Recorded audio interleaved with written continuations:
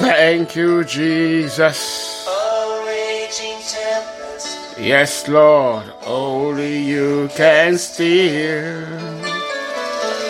My soul is thirsty this morning. Know you as I know. Lord, I thirst this morning to know you as I am known. Lord, I thirst this morning, Lord, to come into your presence, to bless the covenant-keeping God, to give you all the glory, to give you all the honor.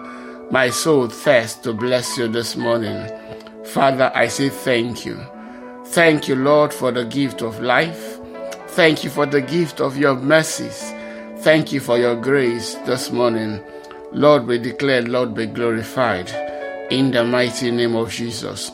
We declare, Father, be glorified in the name of Jesus as we enter into your presence, knowing, Lord God, that we will find you. We ask, Lord God, that in our lives, Father, your name will be exalted. In our lives, Father, your name will be magnified in the mighty name of Jesus. Father, we ask, Lord God, in our time here today, grant us wisdom, grant us understanding, help us learn from your word, but let your name alone be glorified. In Jesus' mighty name we have prayed. Amen. All right, let me say a big welcome to everyone joining into devotion this morning. I am Murphy Eyenike. We continue our reading of the book of Jonah. Yesterday we took 2 chapters. Today we take the final 2 chapters of Jonah, and that will be it for today's devotional. So yesterday I said I was going to answer, why was Jonah reluctant to go to Nineveh? Okay, so later Jonah would answer God and tell him that I knew this was going to happen. I knew it. I knew that you were going to forgive these people. I knew it. Okay, so which is in a sense very strange, in that, okay, when you read your Bible, you will notice there that people eating the words of a prophet, the warnings of a prophet, okay, just because they declared that destruction was coming, is very rare. Okay, so that is one. So in my opinion, I don't think that is the main reason why Jonah did not want to see Nineveh saved. So remember, I said yesterday that Nineveh is located in Assyria. Okay, so that means that Nineveh would have been people that were enemies of the children of Israel. So I am thinking, so why it was possible for Jonah to have been a little bit apprehensive. What if they become saved, or they heed his warning? Okay, but he was also apprehensive about that because they are Israel's enemies. In fact, while we don't know the exact period where God gave these prophecies to Jonah, we know that for literally all the life or the time of existence of Israel, okay, Assyria was an enemy. Okay, so obviously Jonah did not want to see them saved, okay, because the children of Israel, okay, had suffered a lot from them. Aside that, what if this was during the period when yes, they've even captured the children of Israel, carried them off into exile? Maybe not likely, okay? But if it was, the more reason why Jonah did not want to see them saved. Okay, so, but very important lessons for us we took yesterday. When God tells you to do something, you do it, whether you like it or you don't. All right, let's read the final 2 chapters today. Okay, this one is a short read today, but big lessons for us to learn. Jonah chapter 3, Jonah goes to Nineveh. It says, then the Lord spoke to Jonah a second time. And I'm telling you, just that one verse, it's a big message. the Lord spoke to Jonah a second time. In other words, with God, there is a second chance. Yes, with God, God gives us a second, a third, fourth, fifth, 10th, 20th chance sometimes when we need it. With God, there is a second chance. Never forget that. It says, then the Lord spoke to Jonah a second time. Get up and go to the great city of Nineveh and deliver the message I have given you. It says, this time Jonah obeyed, which is very important. Many of us will hear a second time, we will hear a 10th time, and still choose, I'm not going to obey God. But in Jonah's case, the Bible says in verse 3, this time Jonah obeyed the Lord's command and went to Nineveh, a city so large that it took 3 days to see it all. On that day, Jonah entered the city. He shouted to the crowds, 40 days from now, Nineveh will be destroyed. The people of Nineveh believed God's message, and from the greatest to the least, they declared a fast and put on a burlap to show their sorrow. So, like I said again, I'm sure Jonah did this sarcastically. Okay, meaning to make them feel threatened and afraid, but it had the reverse effect. So instead of the people to cower under the walls of their rooms, afraid to do anything, they cowered in the presence of God. That was the effect. So I'm not sure Jonah realized that if he did it this way, they were going to turn to God. No. He said, in 40 days from now, Nineveh will be destroyed. The people, believed. They believed someone that they had not met before. The people believed a Jew, so they would have realized that this guy is not from anywhere around here, so they believed a Jew, they believed an Israelite, It says from the greatest to the least, they declared a fast and put on burlap to show their sorrow. It says when the king of Nineveh heard what Jonah was saying, he stepped down from his throne and took off his royal robes. He dressed himself in burlap and sat on a heap of ashes. Then the king and his nobles sent this decree throughout the city. No one, not even the animals from your herds and flocks, may eat or drink anything at all.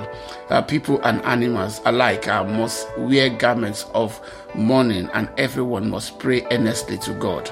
They must turn from their evil ways and stop all their violence. Who can tell? Perhaps even yet, God will change his mind and hold back his fierce anger from destroying us. I am not sure the children of Israel were ever in this position where they had God and their king feared so much that he issued a decree that everyone was supposed to turn to God.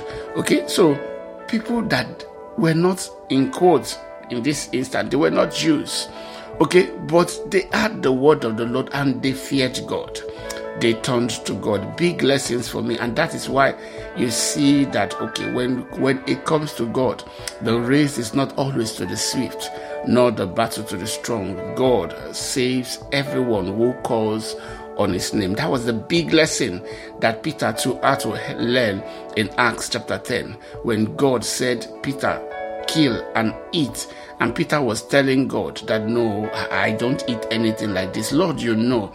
In time, Peter said, now I know that in every nation, God calls on everyone that fears him.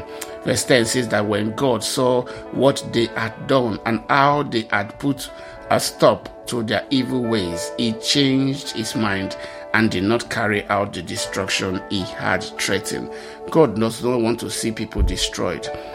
God wants to see people change their lives, change their minds. And that was exactly what he was looking for from the people of Nineveh. Yes, the people of Nineveh had the message and they changed. And when they changed, God also changed his mind. Hallelujah. All right, let's take chapter 4, and that is will be it for today. Chapter 4, Jonah's anger at the Lord's mercy. Okay, you would think that Jonah will be happy. I preach God's message, and they all just turn around like that. Wow, how successful I am. No, Jonah was not happy. Not at all. He didn't want to see these people saved. They were Israel's enemies. Okay, how could God think of saving their enemies? Okay, let's read Jonah chapter 4. It says, this change of plans greatly upset Jonah, and he became very angry. So he complained to the Lord about it. Didn't I say before I left home that you would do this, Lord? That is why I ran away to Tarshish. I knew that you are a merciful and compassionate God, slow to get angry and filled with unfailing love. You are eager to turn back from destroying people. Just kill me now, Lord. I'd rather be dead than alive if what I predicted will not happen. Okay, so what was you? That's why you will know that what Jonah was really more interested in was that they were going to be destroyed. He didn't want to see them saved. Okay, and maybe a big lesson for us. Really be careful about your intentions and your motives whenever you are in the presence of God, because God sees our hearts as clearly as he sees our faces, and he knows all of our intentions. Okay, so Jonah said to God, oh, just kill me.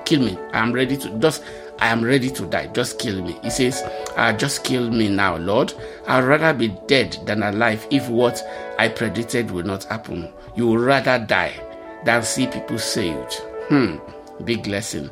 He says, the Lord replied, is it right for you to be angry about this? Then Jonah went out to the east side of the city and made a shelter to sit under as he waited to see what would happen to the city. In other words, he was still waiting. These people would still turn back to their wickedness, and when they turned to their wickedness, God was going to destroy them. Okay, so God would have just been waiting and looking at him. This guy does not realize that my word is able to save, that my word does not return to me void. It accomplishes everything that I sent it to. So when my word entered the life of these people, it changed them. Yes, Jonah sat down there. He was waiting to see what would happen to the city. The Bible says, and the Lord God arranged for a leafy plant to grow there, and soon it spread its broad leaves over Jonah's head, shading him from the sun. This eased his discomfort, and Jonah was very grateful for the plant. So some people, I remember, was once in a Bible class, someone said, is it that God made an arrangement and then the plant just started growing and growing and growing to the point where it already covered him? Most likely not. Okay, most likely, okay, the fact that the plant was there, that is what this verse is describing. The plant was there was most likely the reason why Jonah, made the tent there, so that he could sit under its shade. But the Bible is telling us here now that God was the one who made arrangement for that plant to grow like that, and be able to give that shade. He says, and giving that shade eased Jonah's discomfort, and Jonah was very grateful for the plant. 7 says, but God also arranged for a worm. The next morning at dawn, the worm ate through the stem of the plant so that it withered away.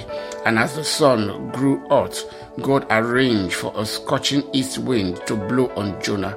Okay, it says the sun beat down on his head until he grew faint and wished to die.